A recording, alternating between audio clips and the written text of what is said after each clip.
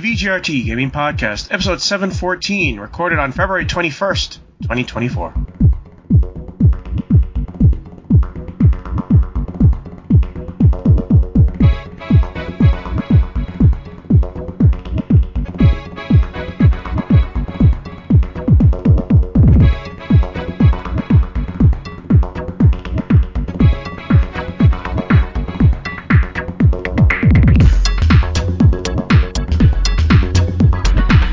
Welcome to the 714th edition of the TD Gaming Podcast, the 547th episode of Video Game Roundtable. I'm TJ Denzer. And I am Jonah Falcon. The VGRT Gaming Podcast focuses on game news from around the industry. Yeah. Scott may join later. I've really got to get this recorded because I sleep soon. Last week's episode was really short. It was less than 30 minutes, but then again, there wasn't really much to talk about. At least today we had the Nintendo Direct, so there's stuff to talk about. Yeah, there was a lot of stuff announced today and kind of all over the place as far as the big three go. Yeah. So we'll talk about what I've been playing. I finally beat Cult of the Lamb. And it's a really fun game for those who don't know. It's basically a city management game mixed with The Binding of Isaac. I was surprised I beat the game because the final boss was basically just a bullet hell shooter, and I just had the right powers that I could deflect the bullets. So it's like it became easier than some of the bosses I had to deal with. And a kind of amusing ending, too, in which the big bad becomes a member of your cult against his will. And you can force him to marry you, too. So, for those who want to try it, I wholeheartedly say give it a go. You might really enjoy it. Yeah, I've heard nothing but good things from folks that played Cult of the Lamb, and it looks like the updates and DLC they've done for it over time have just made it better.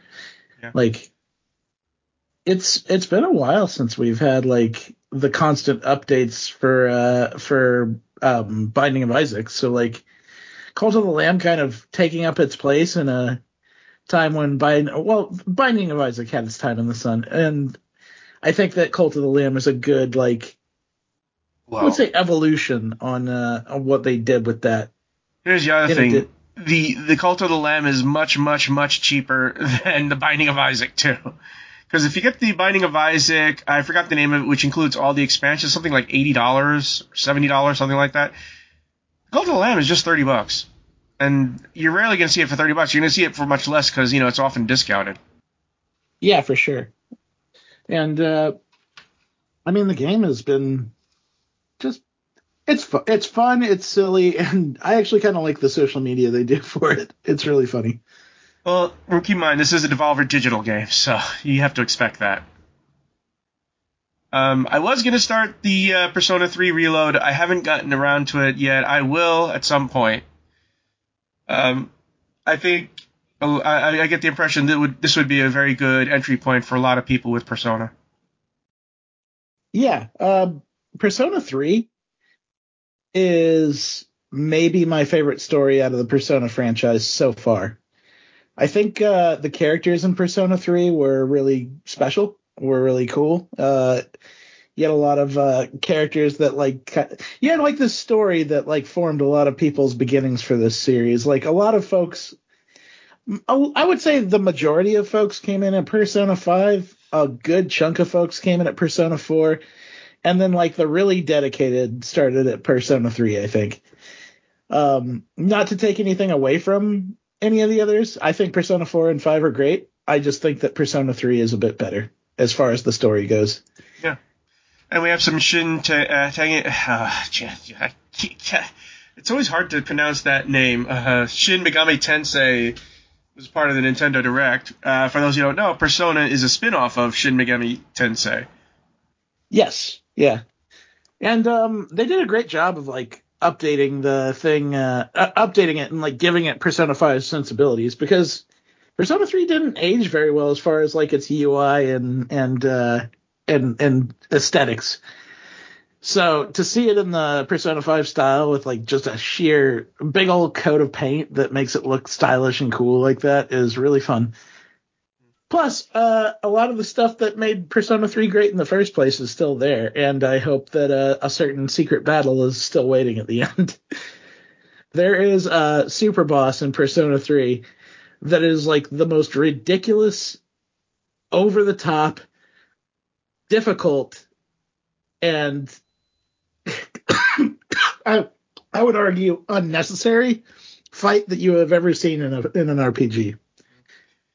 The few complaints I've seen about Persona 3 Reload is that the story is a little bit changed and they took out some stuff, which upset some people.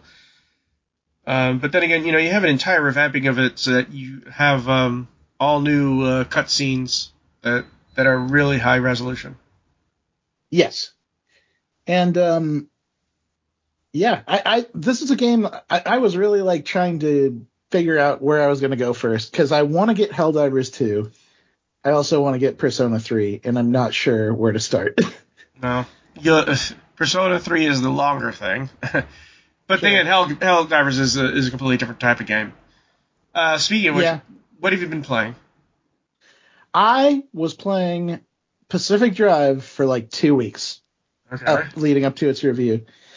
And wow, what a game. So this is a indie game from Ironwood Studios. It's about a sci-fi alternate version of the Olympic Peninsula up in the northwest United States. Essentially, the idea is that like some science experiments happened there. They went horribly wrong and affected the entire area. And the government put up a giant wall around the area that kept everything out and everything in. You're a nameless nobody. You're a nameless somebody that ends up trying to explore, like trying to get a peek at it. And some mysterious force sucks you inside the zone through the wall. And then you have to run for your life from a radioactive storm, and you find a junky old station wagon that basically serves as your getaway car. Only once you get to safety, it turns out that that car that you picked up is something called a remnant, which is like it's like an anomalous existence inside the zone that bonds with living things and slowly drives them insane and melts their brain until they just wander off with the remnant and disappear. So, in addition to trying to get out of the zone, the exclusion zone, you're also trying to figure out how to debond from this station wagon so it doesn't melt your brain. And on the other side, you have to like repair it and keep it upkept because the zone is super dangerous. There are like anomalies, like these weird creatures that are, and not even necessarily creatures, but just kind of, sometimes it'll be a swirl of something that'll like make all the electricity inside the station wagon malfunction, or like these floating piles of scrap that'll throw a tether on the car and try to drag it around, or just like a buzzsaw that's going back and forth in the ground. And if you don't want to get caught by any of these things, so the station wagon is kind of your best bet to navigate the zone and get out of it while it's slowly killing you. It's a ridiculous and interesting survival sci-fi sim, and I had a blast with it just like the whole time. That reminds me, have you ever heard of a game called My Summer Car?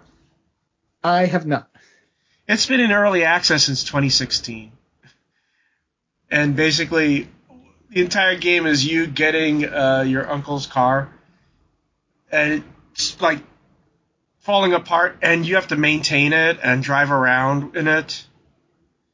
And there's like a billion mods that I had to do for Game Watcher for that game. So, I mean, you have to drive around Finland. It's just strange game. That does sound similar, because you like every single part of this car is like detachable and replaceable and upgradable. You can take off the doors, the panels, the windows, the hood, the engine, the wheels, and you can also like load up racks on the side and top of it and put like interesting new equipment on once you get upgraded. Like you can get a spare fuel tank that will add fuel to your overall gauge and attach it to the side of the car. You can also attach extra storage to it and battery and other stuff like floodlights. It's really cool how much you get to like fiddle with the car once you get back to a safe area. Yeah. In my summer car, you can just do whatever you want with it. You can even make it into a rally car to participate in rally competitions, or just fix it so it's in back in factory. It's just weird. From my understanding, you can also die if you do wrong things with it. But the funny thing, it's been early access for 8 years, and yet still very positive on Steam. That is a long time. Yeah, it's one of those games which you wonder if they'll ever finish it. But then it has so much mod support, I don't know if they need to. Yeah. Anyways, before we get into quick news, what have you been playing? I told you. Wait. Cult of the Lamb. I just finished it. Oh, I'm sorry. Yeah, I'm sorry. That was no good. Something's going on with the Capcom competition. Right. So Capcom Cup is running this week. It's actually running right now from here until Sunday. And this is the one where they're going to, like, basically 48 players that qualified for this thing are fighting it out and going to take their piece of a $2 million prize pool, with the first place player getting $1 million of it. That is so much money for a competition. Which game are they doing? Is it for Street Fighter or? This is Street Fighter 6. This was the year that they switched to it. It's kind of their flagship year, so that they wanted to go big. And man, you have a lot of just highly skilled slayers in there, like Mina RD and Angry Bird, the two people that were in the finals at EVO 2023 are in there. There's also Problem X, who won the last chance qualifier and was a winner of Street Fighter V at EVO in 2018. There's a lot of other pretty strong players like Kaba. There's a ton of great players in there, and just like the competition has been great so far. There's been a lot of upsets in there already. We're seeing some of the best players in the world get stepped on by some of the newcomers, new blood in the game, and it's just wild to see like what kind of skills people are putting out there as they battle this out, because it's a lot of money on the line. That could like make or break your year. You could like basically win Capcom Cup and not have to work for the next 4 years. I guess you're just waiting for the Tekken competition. Yeah, because like they also announced that we're going to get a new Tekken World Tour that's going to be working on Tekken 8, and I've been playing my butt off with Kuma the bear. I've gotten pretty high up there in rank. I'm in the purple tier, which is two color tiers down from the highest ranks. You could just play and wear a really nice white cardigan sweater and just go playing as the bear. Playing the bear. I came up with an aesthetic for him. I put a Groucho Marx mustache and glasses on him, a tiny hat and a t-shirt, with the idea being that he's still a bear, but he doesn't want you to know he's a bear. He's just a regular human dude that happens to be super large and hairy. So, Scott, what have you been playing? I've finished up Trials of Reverie. So now I'm trying out the demo of the Unicorn Overlord game. Yeah, we'll be talking about that in a little bit. Okay. But that's it? That's all you've been playing? Yeah. Okay. So we have some quick news. Helldivers 2 was built on an obscure Swedish engine, discontinued in 2018. And they said that their crazy engineers had to do everything with no support. The engine was called BitSquid. Now it's called Stingray. It was used in a handful of notable Swedish indies in the early 2010s. One of the games released using the Stingray was Fat Shark's Warhammer 40,000 Darktide back in 2022. So it's interesting. Most engines are using Unreal or Unity, and this one just used one that, a provincial one from Finland. And, how does it look? How does Helldivers 2 look to you? It looks gorgeous. It's an incredible step above Helldivers 1, which was an isometric game, like all isometric. You didn't have the camera behind your shoulder. So like what you end up getting with Helldivers 2 is you get like a much more like in there, like down on the ground facing down these gigantic insects that are coming down on you. And like there are some that are just like the size of dogs or wild pigs, but there are also some that are the size of trucks and some that are the size of small buildings and some that are the size of large buildings. And I just like the scale of what they've done in Helldivers 2 over Helldivers 1, especially with like the weapons and the equipment that you can call down, like orbital strikes and 500 kilogram bombs. It's just hilarious what you can do in that game. Yeah, humor is a part of the game. Is a baked in part of the game, in fact, from according to developers. Yeah, and like this game was Starship Troopers as a like inspiration on its sleeve.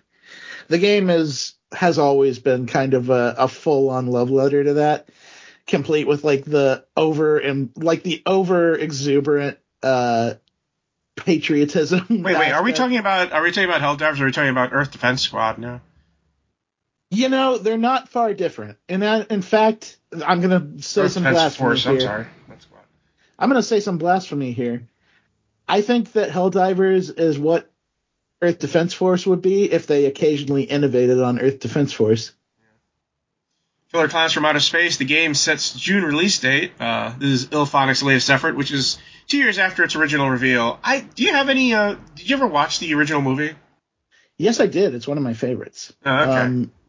The clowns look really good. At least they look really like the clowns from the film. Yeah. The gadgets look really funny. The whole cotton candy bulbs that they put people in are back.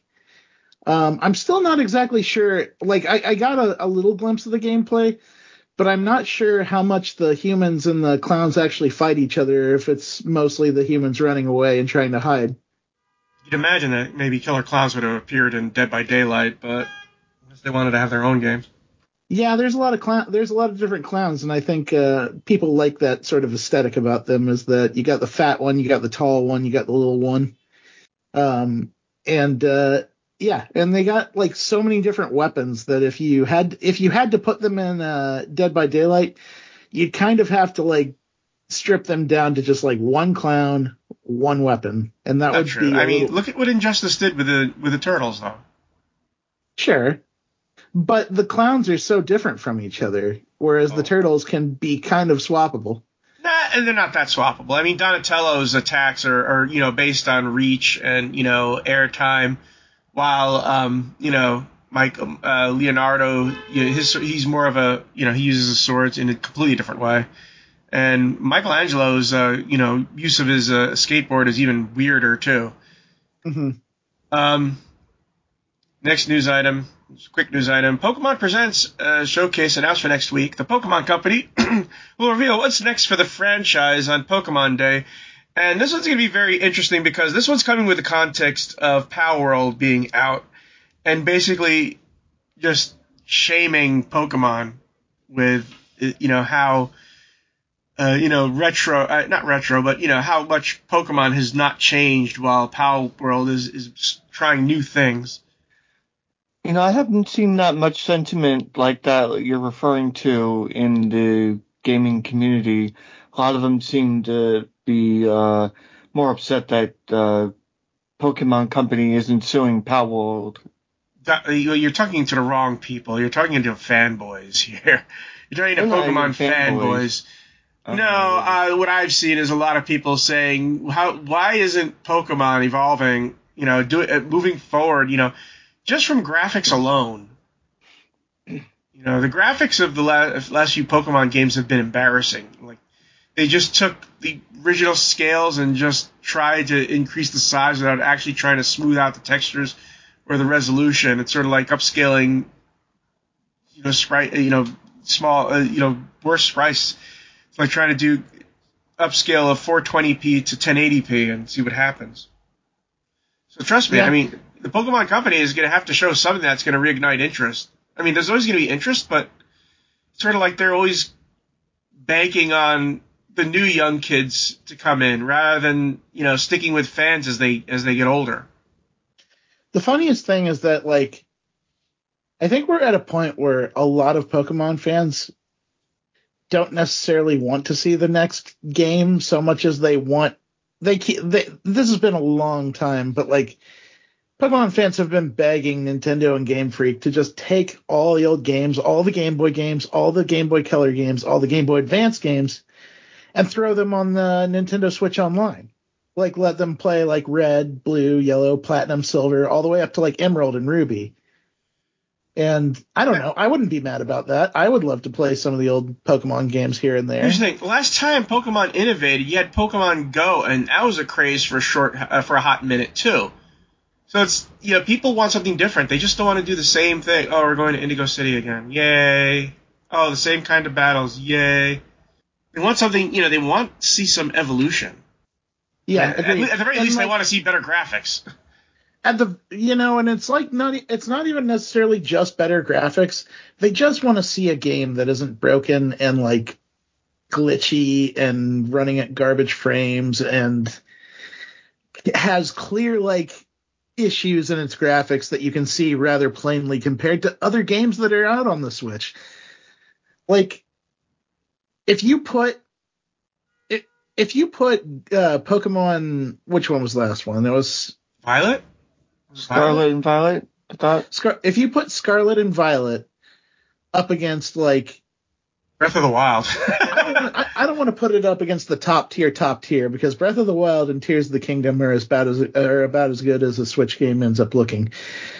But even against Pokemon Arceus, like Scarlet and Violet don't even look as good as the game that came out right before them. And I think Arceus was even a little bit more innovative in its style. I thought Arceus was actually pretty fun. Like, and I don't fault them for going back to formula because like that is the formula. You go around the world and you fight 8 gym leaders and you fight the Elite Four. Wait a minute. Here's the thing. With the amount of money that Pokemon makes, why shouldn't it look as good as Breath of the Wild? See, that's the entire point. The Pokemon Company makes gobs of money on this, mostly from merchandising. And one of the things about Pokemon is, you notice they get rounder and rounder because it's easier to make plush toys based on round Pokemon. But the Pokemon Company makes much more money than the people of Zelda. They should, they should be investing some of that money. But no, I mean, it's the bottom line. We just need to make enough Pokemon to make new plushies, and the plushies will sell, and that's what makes our money. Yeah, I wouldn't disagree with that. Like, Pokemon does print money, and so to a certain extent, it's kind of even more inexcusable. But they insist on sticking to this, like, short-term release schedule. Like, a Pokemon game every 2 years or so, which feels, for a game of that magnitude, just feels unsustainable on its own. There's Pal World coming to eat its lunch. Yeah, and I mean, like, you have to wonder what would happen if Game Freak just, like, didn't release a game for maybe 3 or 4 years and then put out just the best Pokemon game you ever did see. Because Tears of the Kingdom took 7 years to develop. That was a long time they spent on that game. But Pokemon doesn't get that same benefit. It releases on a schedule, and that schedule is very tight. Because the game isn't what makes it money. It's everything associated with the game. The game is just there to introduce new Pokemon, and that's it. That's all it's used for. To add characters for the anime and for new plushies. Yeah, I don't think they particularly care about innovating Pokemon or making it graphically equal to other games. They just want to, like Jonah said, they just want to make their merchandise, so they make the game as cheap as possible. Yeah, it'll be interesting to see if Pal World continues, because with these early access projects, you never know if they're just going to die upon release. It's sort of like, no one cares anymore. We saw everything in early access, we don't care. Or if it explodes on release, like Baldur's Gate 3 did. You never know with early access games. Yeah, like even Pal World isn't managing to like keep the steam, but it did challenge what was going on. It still has high concurrent numbers. It's still just below Counter-Strike 2. Yeah. Like, people are still playing the game, for sure. And by the way, that's not even counting people who are playing it on Game Pass, Yeah. Like, 183,000 people are playing Pal World right now. That's a lot of people. On Steam. But that's not... that doesn't include people on Xbox and PC Game Pass, but that's still a lot of people. Yep. So we'll see what happens when it actually is released. And like Game Pass helped get a lot of people to play it who might not have wanted to buy early access, because there's a lot of people who don't want to do early access. Period. From a moral standpoint, but I don't want to play a game that's not finished. Like my summer car, which has been in early access for 8 years. And Minecraft, which was in early access for God knows how many. What was it? Was it officially? No, it started in 2010. It was officially released in 2017 or something like that. When it was actually out of beta. Yeah, I remember that when it came out of beta. I think that was the big biome update. I think that was the release. Yeah. So, moving on to game news, Nintendo Direct was today. We can tackle this in any order you want. We'll go with the elephant in the room. Grounded and Pentiment are coming to Switch. 2 of the 4 mysterious Xbox titles are coming to other consoles revealed. We also found out the other ones. Grounded is coming to Switch on April 16th, while Pentiment comes out on February 22nd, which is tomorrow as the recording of this date. Later, Hi-Fi Rush, Grounded, and Sea of Thieves were added to PlayStation 4 and 5. And I find that the selection of titles very interesting. So the first thing is Grounded. One of the things that's really exciting about it is that it's going to have cross-platform play, which means everybody's going to play with each other, PC, PlayStation, Xbox, and Switch. And TJ watched me play it when it was in early access. And the one word I have to say about Grounded is it's charming. It's charming. It's the most charming survival game you'll ever have. And the only way it's not charming is if you're afraid of spiders. And then you have the arachnophobia mode, which actually to me is more scary, just having these gigantic blobs just coming at you. And I actually posted a couple of days ago, I hope one of the multi-platform games that Microsoft makes is Grounded, because that game deserves an audience. I mean, for a game that well made, and it's a survival game, and it's like really beloved by everybody who plays it, but it doesn't have quite the mind share. I'm glad it's going to get the attention it deserves.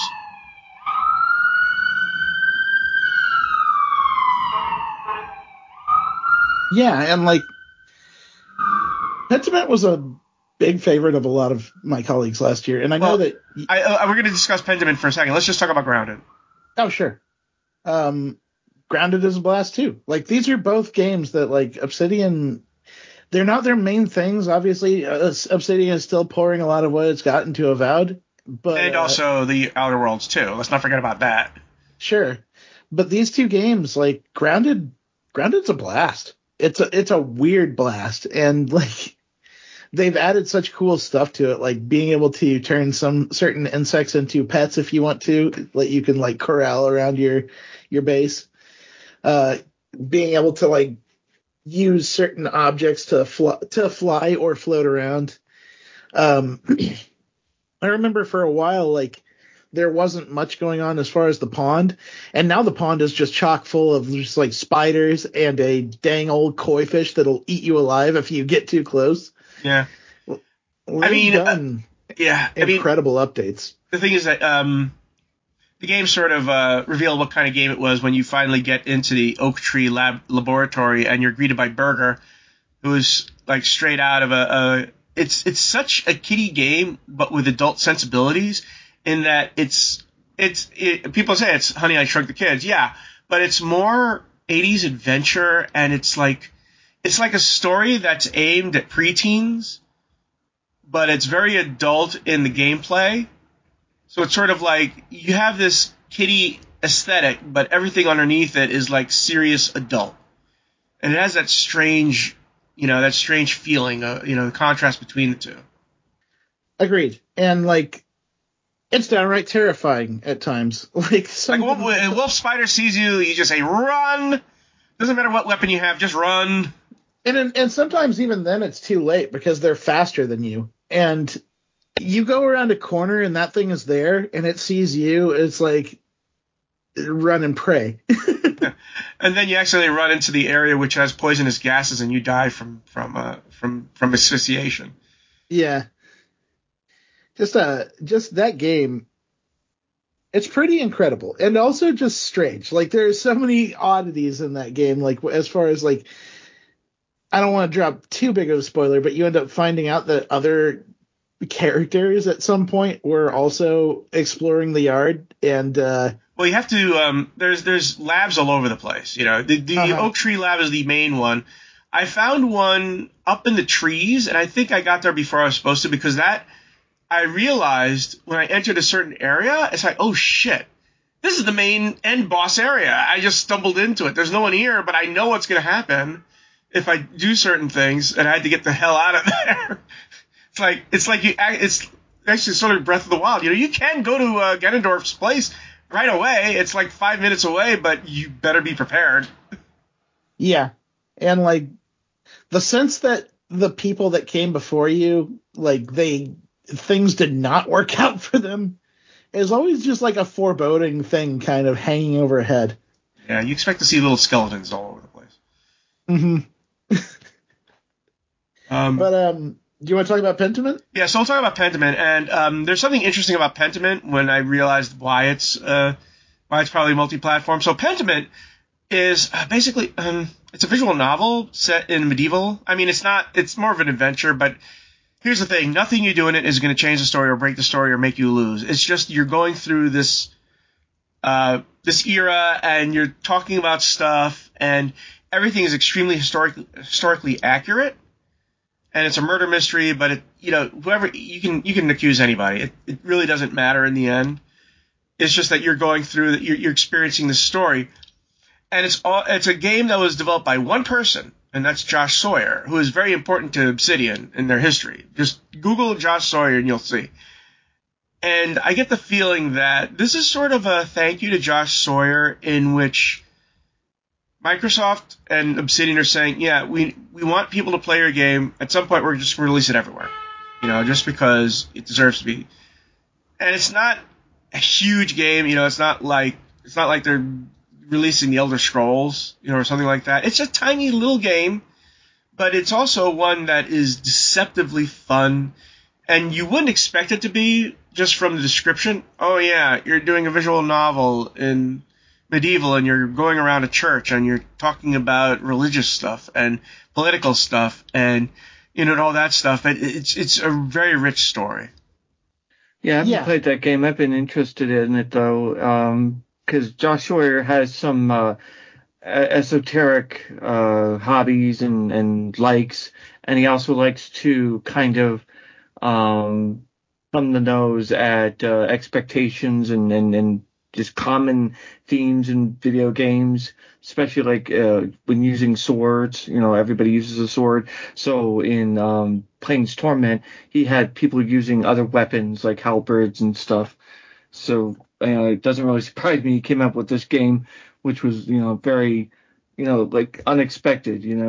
So, by the way, you know what the fun part of this game is, if you play it, is that occasionally you see what happens is that text will come out, and it'll be written depending on who's speaking and what's being written, right? Different types of handwriting, and sometimes it'll stop and then erase it and then rewrite it because it misspelled something. It's sort of like, oops, made a spelling error or something like that, and just rewrite it. It's like you see someone writing and then taking the eraser and going, no. Oh, this is the way it's supposed to be.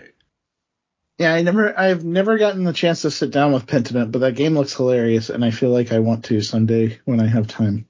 It's sort of like Kingdom Come Deliverance, in which Kingdom Come Deliverance is a bad game. I mean, I hate it, but it takes place during the era of King Wenceslas, and it's historically accurate.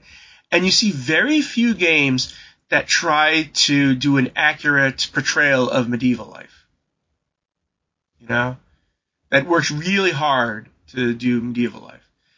Now, getting to the other games, we're going to have to discuss this. Hi-Fi Rush, I thought was going to be on the Switch. That is such a Switch game. I'm shocked it's not on the Switch. It most certainly feels like a lost opportunity. I also wonder, like, is the reason Is the reason we didn't see Hi-Fi Rush and Sea of Thieves on the Switch? Are they holding it for the next Switch? No, I think here's the thing. Well, Hi-Fi Rush maybe, but here's the thing. Hi-Fi Rush was the baby of the guy who invented Tango Gameworks. I keep forgetting his name, Hideki Kamiya.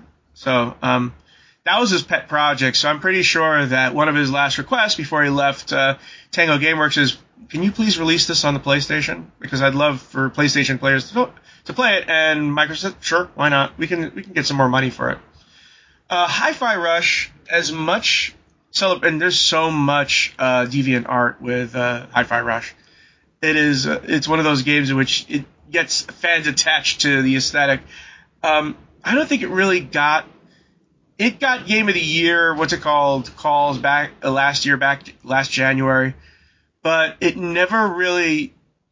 never really saw it as a major game, even though it is fun as hell. It's like playing a Dreamcast game that was never released, right? So I'm glad it's getting a new audience. Hi-Fi Rush is a blast. It's basically the Cuphead of 2023 actually. Yeah.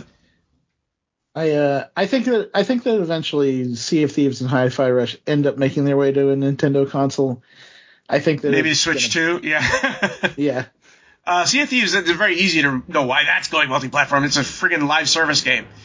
It's one of those games which you spell real life money for stuff, so I can see why. I hate Sea of Thieves. And here's the thing. Here's why I hate it. I mean, it is an excellent seafaring simulation, right? I really enjoy it. But there's so much griefing on the regular servers. It's unplayable if you just want to play by yourself. And then the solo servers are basically, you can't join anybody else's thing. You just have to have a party and go. And it's like, that sort of defeats the entire purpose. I just want a PvE thing in which people can't attack you unless you flag yourself that you do want to do PvP, like World of Warcraft, you know? Yeah. In regular Sea of Thieves, you know, I have my boat there and just someone comes, this group of people in their galleon come over and just bomb the shit out of my boat while it's in the dock for no friggin' reason.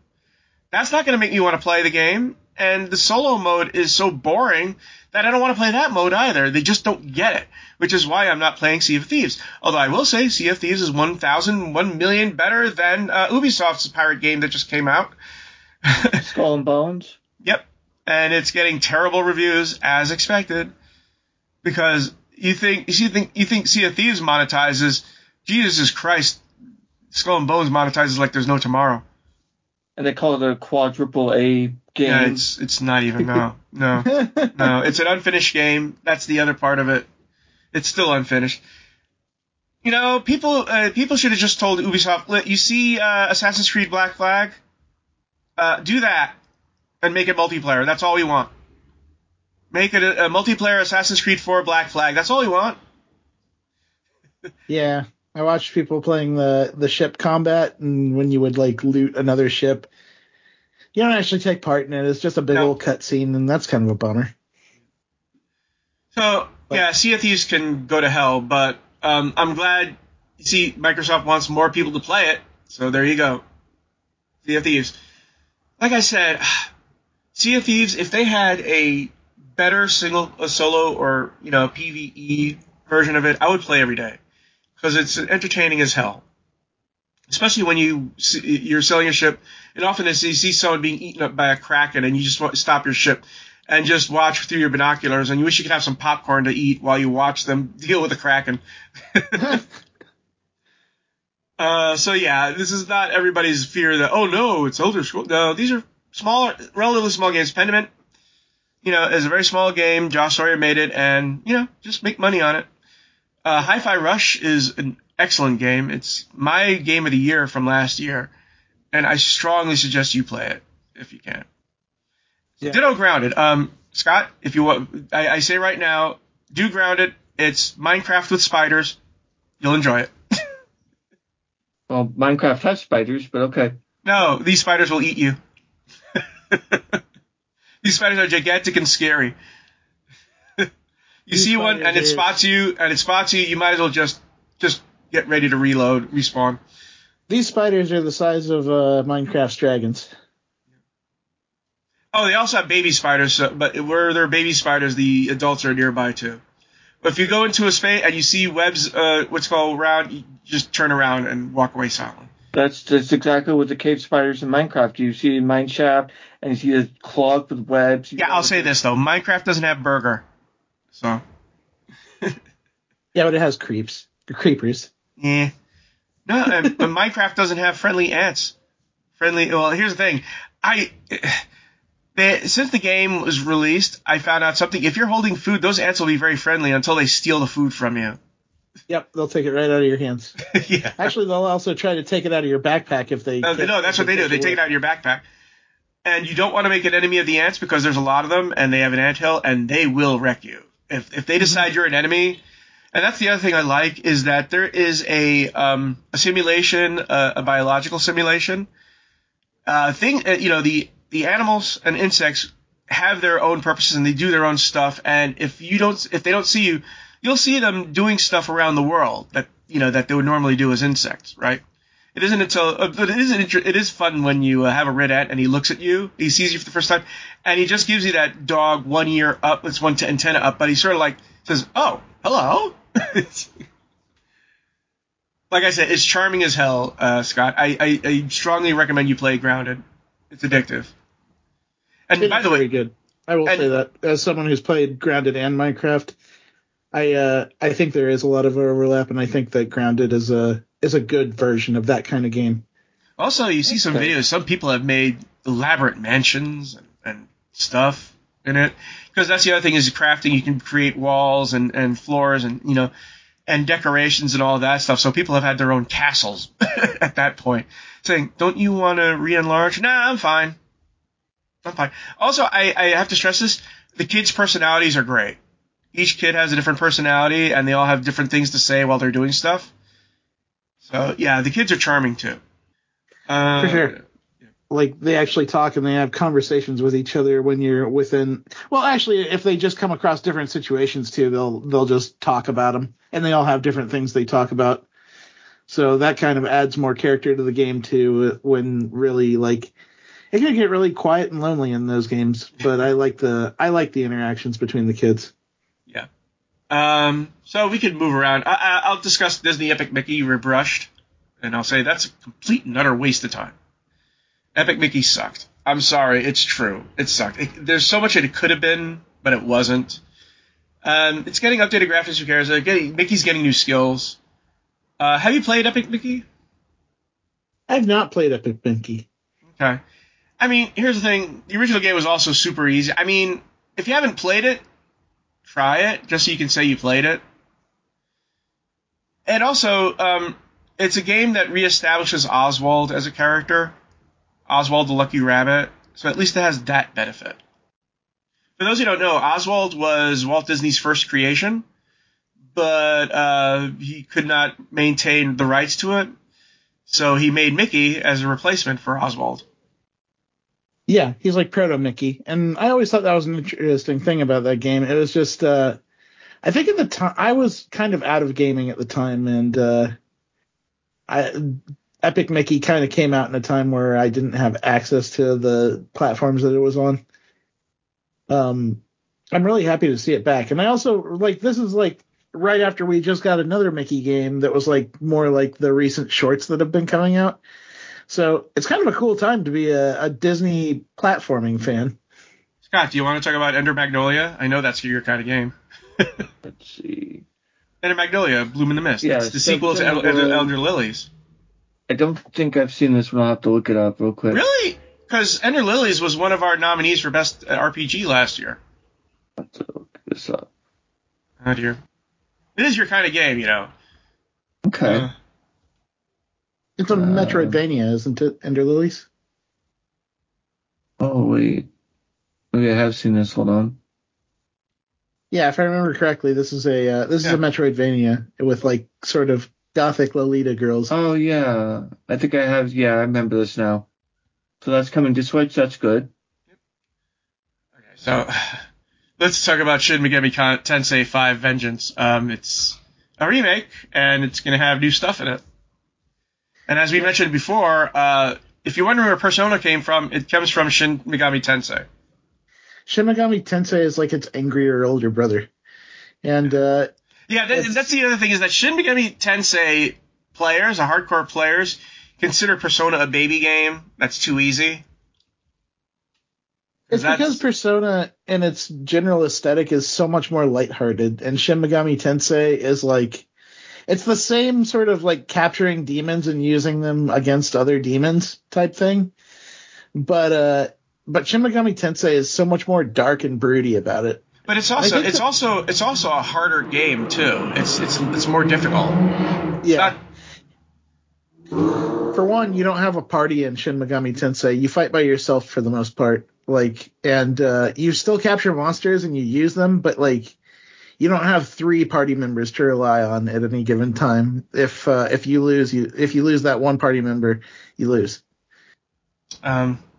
Super Monkey's coming back. Super Monkey Ball Banana Rumble. Monkey Ball Banana Rumble. And here's the thing, it's gonna have a Fall Guys mode with multiplayer. Yes. That was one of the things I didn't like about Banana Mania, is that they had all these party games, and you could play local co-op in the main boards, but they didn't have any of that online. You couldn't do anything online, and it was during the pandemic, and it sucked that I couldn't play that game with anyone. So I'm really happy. I'm really happy that Sega listened and is made sure to mention online multiplayer in this game out of the gate. I love Super Monkey Ball. It's so stupid and fun. And very, very ridiculously hard on some of those stages. I don't understand how some people can be so damn good at these games.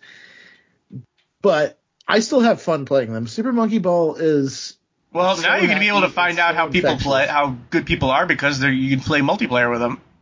Mm-hmm. And I'm excited for that, to be honest, because the party games that they showed alongside, the straight up race, looked like they were going to be fun. I want to play those games. They look great, and I want to play them with other people.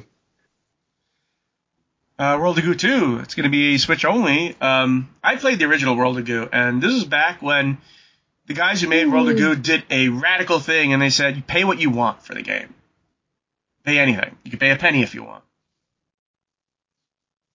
For those who don't know, World of Goo is basically a building game in which you connect droplets of goo, and they create these little bridges or connections or whatever.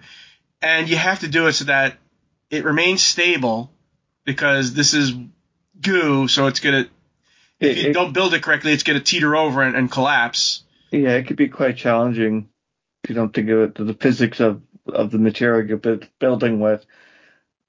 It's really challenging trying to build bridges and towers with it. Yeah. But World of Goo, like I said, it was a watershed, because it was the first game that's... The way it was going to combat piracy was say, okay, it's going to be... We're not going to have any copy protection, and you just pay us what you want. They ran it like itch.io, which is not a bad idea. Yeah. Came out way back in 2008. That's crazy. Because that literally is the itch.io formula for a lot of folks. They'll have some games will have a minimum price, but you can really just pay what you want if you feel like it. Yeah. And 2D Boy, they made the only other game that they were made under the name of 2D Boy was the Human Resource Machine, which is another interesting game in which basically Lemmings for adults. Mm-hmm. Any of the games you want to discuss? You want to discuss? How crazy is it that they just straight up released Penny's Big Breakaway today? They're out of nowhere. They're just yeah, we have a release date for the game. It's today. Well, I mean, let's add some background to it. These are the guys who made Sonic Mania. The fanboys of Sonic. Yeah, that's the big thing. And a lot of people are super excited for this game, myself included. I love Sonic Mania. I love the work they did on it. And also, it's super dope that they decided to head out with a new IP and try a 3D platformer this time. Because if you really think about it, outside of Mario and a couple others, there aren't a lot of people making quality 3D platformers anymore. And definitely not the cartoonish kind. Rare is busy with Sea of Thieves. Right. Yeah, Rare would be the other one. But like between Rare and Nintendo, like Rare is always working on Sea of Thieves content, and Nintendo can't release something like Mario Wonder every other month. So to see like these guys who already showed us they have a high pedigree of work step into the 3D platforming space, I'm excited. I'm going to buy this game. I'm going to play the shit out of it. I really want it to be good. I want it to be what Balan Wonderworld failed to be. Well, here's the thing. The other person you might think of who made really good 3D platformer would be Playtonic, because they made Yooka-Laylee, but then they just said, we're not going to make that kind of game. We're just going to do BPM now. Yeah, and like, I think it's so cool. I was wrong. They made Demon Turf. So they are still making it. So, I mean, but I don't know. I hadn't heard of Demon Turf until recently, and it's like, they're not, Playtonic, that's not their thing, So. Yeah. And like the last thing that Playtonic did was they made a pretty good Yooka-Laylee sequel. No, yeah, but that was a 2D platformer. That wasn't even a 3D platformer. They kind of went the opposite direction of the Sega Sonic Mania team. They made a 3D platformer, and then they went back to 2D. Yeah. The last game they did was Elsie. That was released like 2 years ago, and it's another 2D platformer. It looks like. Yeah. No, it's a roguelike. It's a 2D roguelike. I really, really, really, really, really hope Penny's Big Breakaway is good. It's hard to get 3D platforming right if you're not a 3D platformer developer right from the get-go. I mean, so by the way, Playtonic was basically formed by a lot of the guys who did Banjo-Kazooie. So, and I know you had to write the guide for Yooka-Laylee, didn't you? Yes. I actually found every single one of the puzzle pieces in each world, which I feel so bad for you. One of the most difficult and painful guide experiences of my life. That game, I knew that game like the back of my hand by the time I was done. Oh, by the way, Elsie wasn't even developed by Playtonic. They actually published it. So that's probably why Playtonic isn't making a lot of 3D platform games anymore, because they're just publishing instead, like Team 17 does. Ironically, Team 17 published Yooka-Laylee. Yeah. And, I mean, I didn't mind Yooka-Laylee. Even though, like, I had to do that guide, I didn't mind Yooka-Laylee. I think it's a good franchise. Yeah. I'm really happy to see this space has some new blood in it. And I hope that Penny's Big Breakaway ends up playing as good as it looks, because it looks like a cartoon in motion. Speaking of Rare, they released a bunch of classic Rare games on Nintendo. Snake, Rattle and Roll, RC Pro-Am, Battletoads, Killer Instinct, and Blast Corps. And by the way, all these titles are not, like Battletoads and Killer Instinct are not the new reboot. They're the original, ones that were released on Nintendo console. Yeah. I only remember RC Pro-Am really well. I played the shit out of RC Pro-Am when I was little. I love that game. It's so good. It's a much like more bite-sized version of like the arcade off-road Pro-Am, but it's still super fun. And don't know much about Snake, Rattle, and Roll, but I love Killer Instinct, and I love to see it getting so much recent love. Like this is the original, obviously, and but we also just saw an update for the new one, the 2012. That game got an update recently, and there's a lot of word on the streets that they might be thinking about making another one. I hope Killer Instinct sells really well, because maybe that would influence Microsoft to make a Season 3. Yeah. Or even just like Killer Instinct 2. Like new Killer Instinct 2. They just make a new season. I mean, basically Season 2 was basically Killer Instinct 2. I mean, when they moved to the new developer, Iron Galaxy, it's like they just took the mechanics of the game and said, watch us make all new mechanics and just bend and stretch them and actually fit them so that they could play with the older characters as well. So very tricky job to do, play balance-wise. create new characters for season 2 that play against the characters that play season 1, and give them all new abilities, and yet still let it be a fair fight.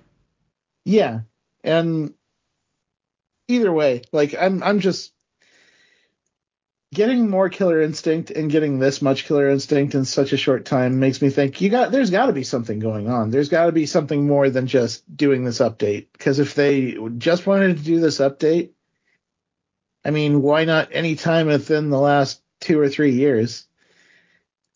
I feel like Killer Instinct coming to Nintendo Switch Online right now, alongside this update happening, like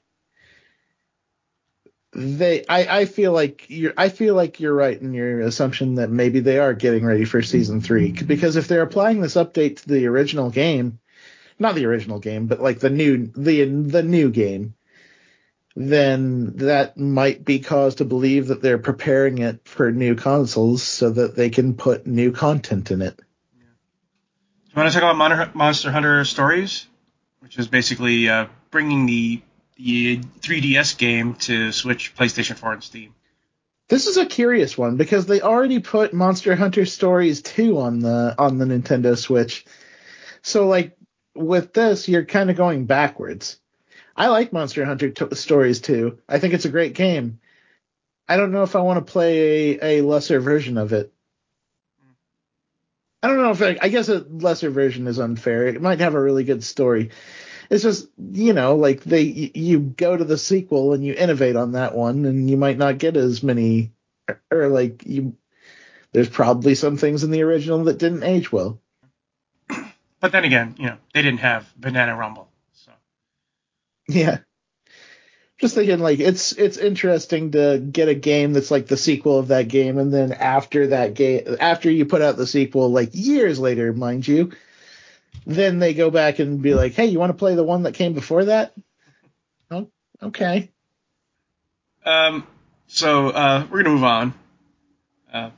Elden Ring, Shadow of the Erdtree will be From Software's largest expansion to date in terms of overall volume, and this comes fresh on PC Gamer.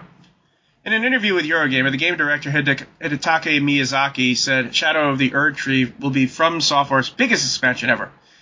Shadow of the Erdtree will be the largest in terms of pure surface area. You can think of something larger than even Limgrave in the base game. The expansion will take place in an all-new map with open-world areas and dungeons of various sorts, but the Shadow of Erdtree will offer, quote-unquote, a denser and richer level design, which will bring those elements of the game world together a little more seamlessly. There, of course, will be large open areas, he said, and there will, of course, be legacy dungeons, but we're also experimenting with something a little more in between these as well to bring more diverse gameplay experience. Shadow of the Erdtree will naturally feature new bosses, weapons, equipment, and skills for players to dig into, and plenty of, quote-unquote, challenging encounters and menacing threats to take on. And Miyazaki confirms that, yes, there will be a poison swamp. So if you missed them from... from... My brain is not Demon Souls. What am I talking about, Demon Souls? Soulsborns, Yeah. Yeah, they always have a poison swamp with mushroom creatures.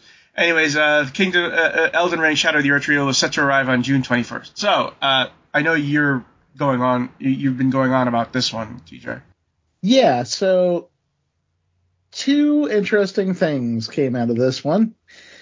We saw a new boss, Michaela, which, if you played through Elden Ring, Michaela is the twin bro of like the hardest optional boss in Elden Ring. What's her face? Can't believe I forgot Dark Souls. I can't remember her name right now. In any case, she's really ridiculously hard to defeat, and she's completely optional. She's like, if you beat her, like that's one of the hardest challenges in the game, even over the end boss. And I just so what is this guy gonna be like? He's the twin of her, and moreover, I think that From Software has a very interesting opportunity here because of the relationship between those 2 characters. Michaela didn't appear in any part of Elden Ring, so like you never had a chance to go defeat him or anything like that. He's a completely new encounter for this expansion. And so what I think would be wild is if like you're going to fight him. You're obviously going to fight him. He's going to be like one of the big bads of the expansion.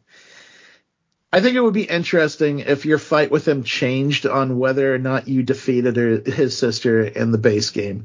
Like maybe you'll have a normal boss battle with him if you never even ran into her because she was optional. Maybe he'll be like ridiculously more aggressive if you killed her in the base game and then you go to him. I think that it would be super cool if they tried something like that. And it would kind of play into the fact that there are consequences for actions in Soulsborne games. And that would be a very interesting consequence action type setup for the long run. Finally, Sony isn't happy with Bungie, and this comes to us also from PC Gamer. In a Q&A session with analysts following Sony's most recent financial report, PlayStation Chairman Hiroki Totoki, Jesus Christ, your name, Hiroki Totoki, which sounds like a Disney character, praised the creativity of Destiny 2 studio Bungie, but also said he wants to see more accountability for development budgets and schedules from the studio's leadership. Sony acquired Bungie way back in January of 2022. Blockbuster deal seen as, in some ways, as a counterpunch to Microsoft takeover of Activision Blizzard. Yeah, that's like me eating a grain of sand while someone, owns a cereal company.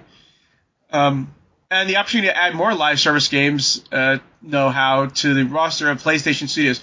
Wait, since when had Bungie had live service game know-how? Really? They had know-how on how to do a live service game? I mean, yeah, they had been doing Destiny until then, but that wasn't...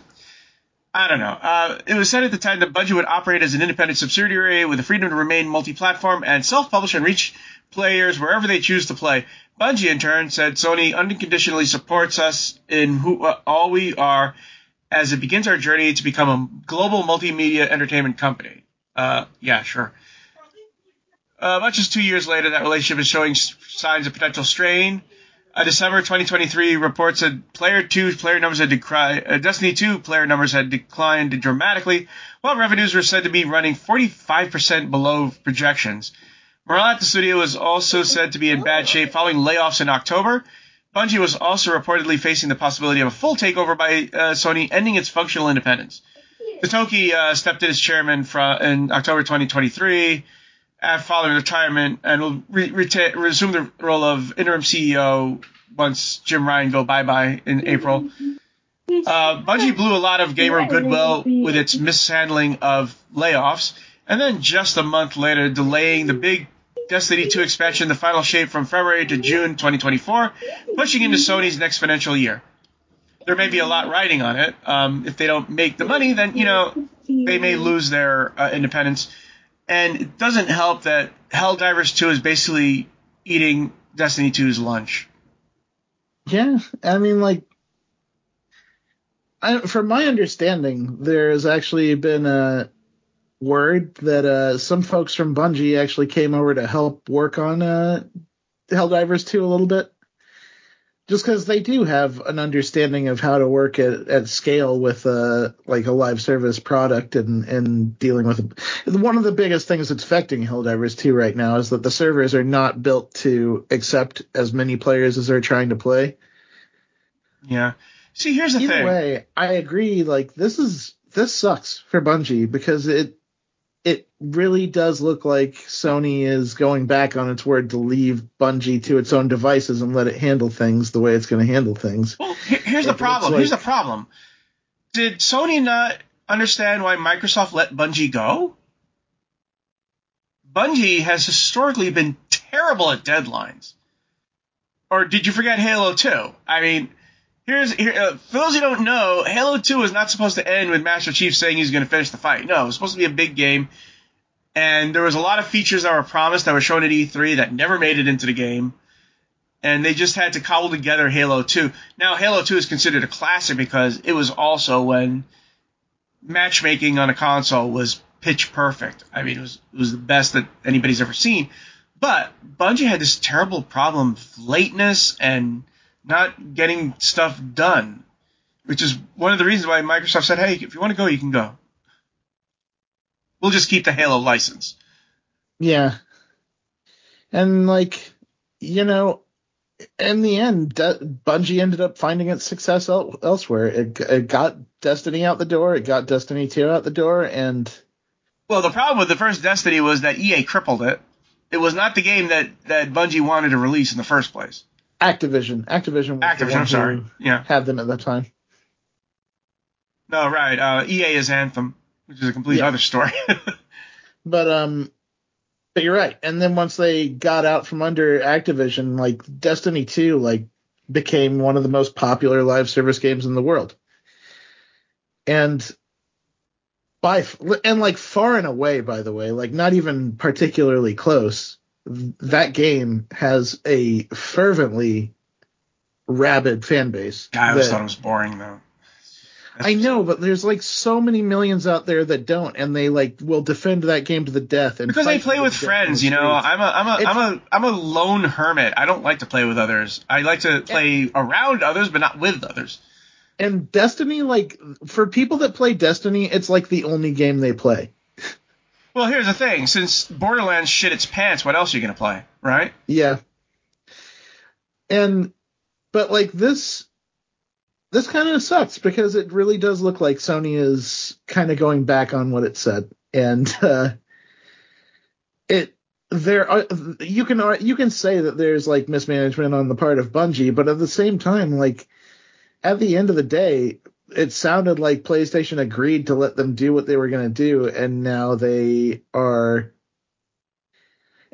might not have as much faith in Bungie as when they started.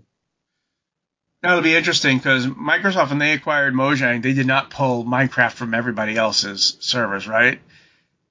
If Sony owns Bungie and owns their properties, I wonder what they'll do with Destiny 2. Or maybe they'll just say, we're canceling Destiny 2, we're going to make a Destiny 3, and we're going to make it console exclusive. I don't think that they would do that with Destiny just because you risk making a lot more enemies by pulling it away from an entire. Oh, Sony's done worse. Come on. But what I was going to say is, but Marathon doesn't have that kind of expectation on it. It doesn't have the built-in player base. That's where they might do something like that, in my opinion. We'll see.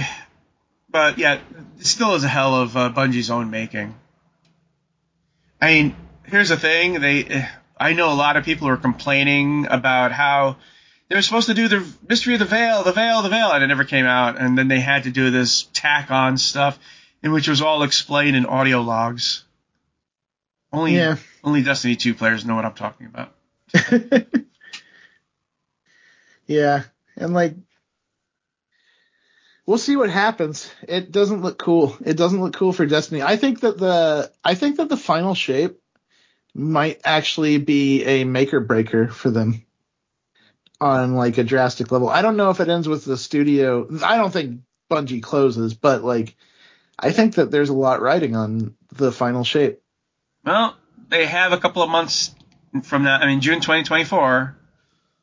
They have to. And here's the thing, is that the players really have to back it if they don't want Bungie to lose their independence.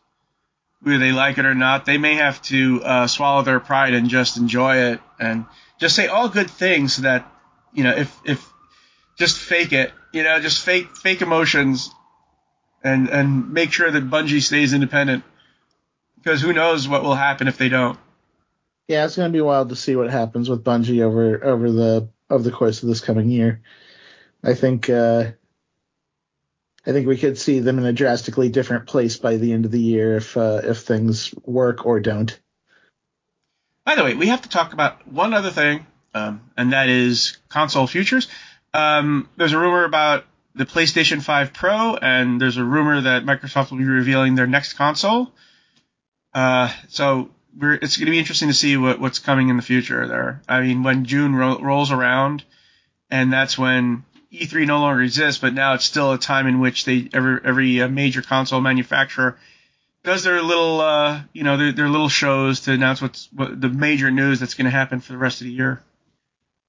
Look for our show notes at gamingpodcast.net, along with industry news or gaming history articles. If you enjoy feedback, leave us comments on our blog at gamingpodcast.net. Also, hit us up at facebook.com/gamingpodcast. Subscribe to us on iTunes. Leave us iTunes comments if we're still there. You can find me on Twitter at Jonah Falcon. You can find me at Johnny Chugs. You can find me at Charter Moore. And we will see you next week. Happy gaming, everyone. Have fun, be cool, play games, y'all.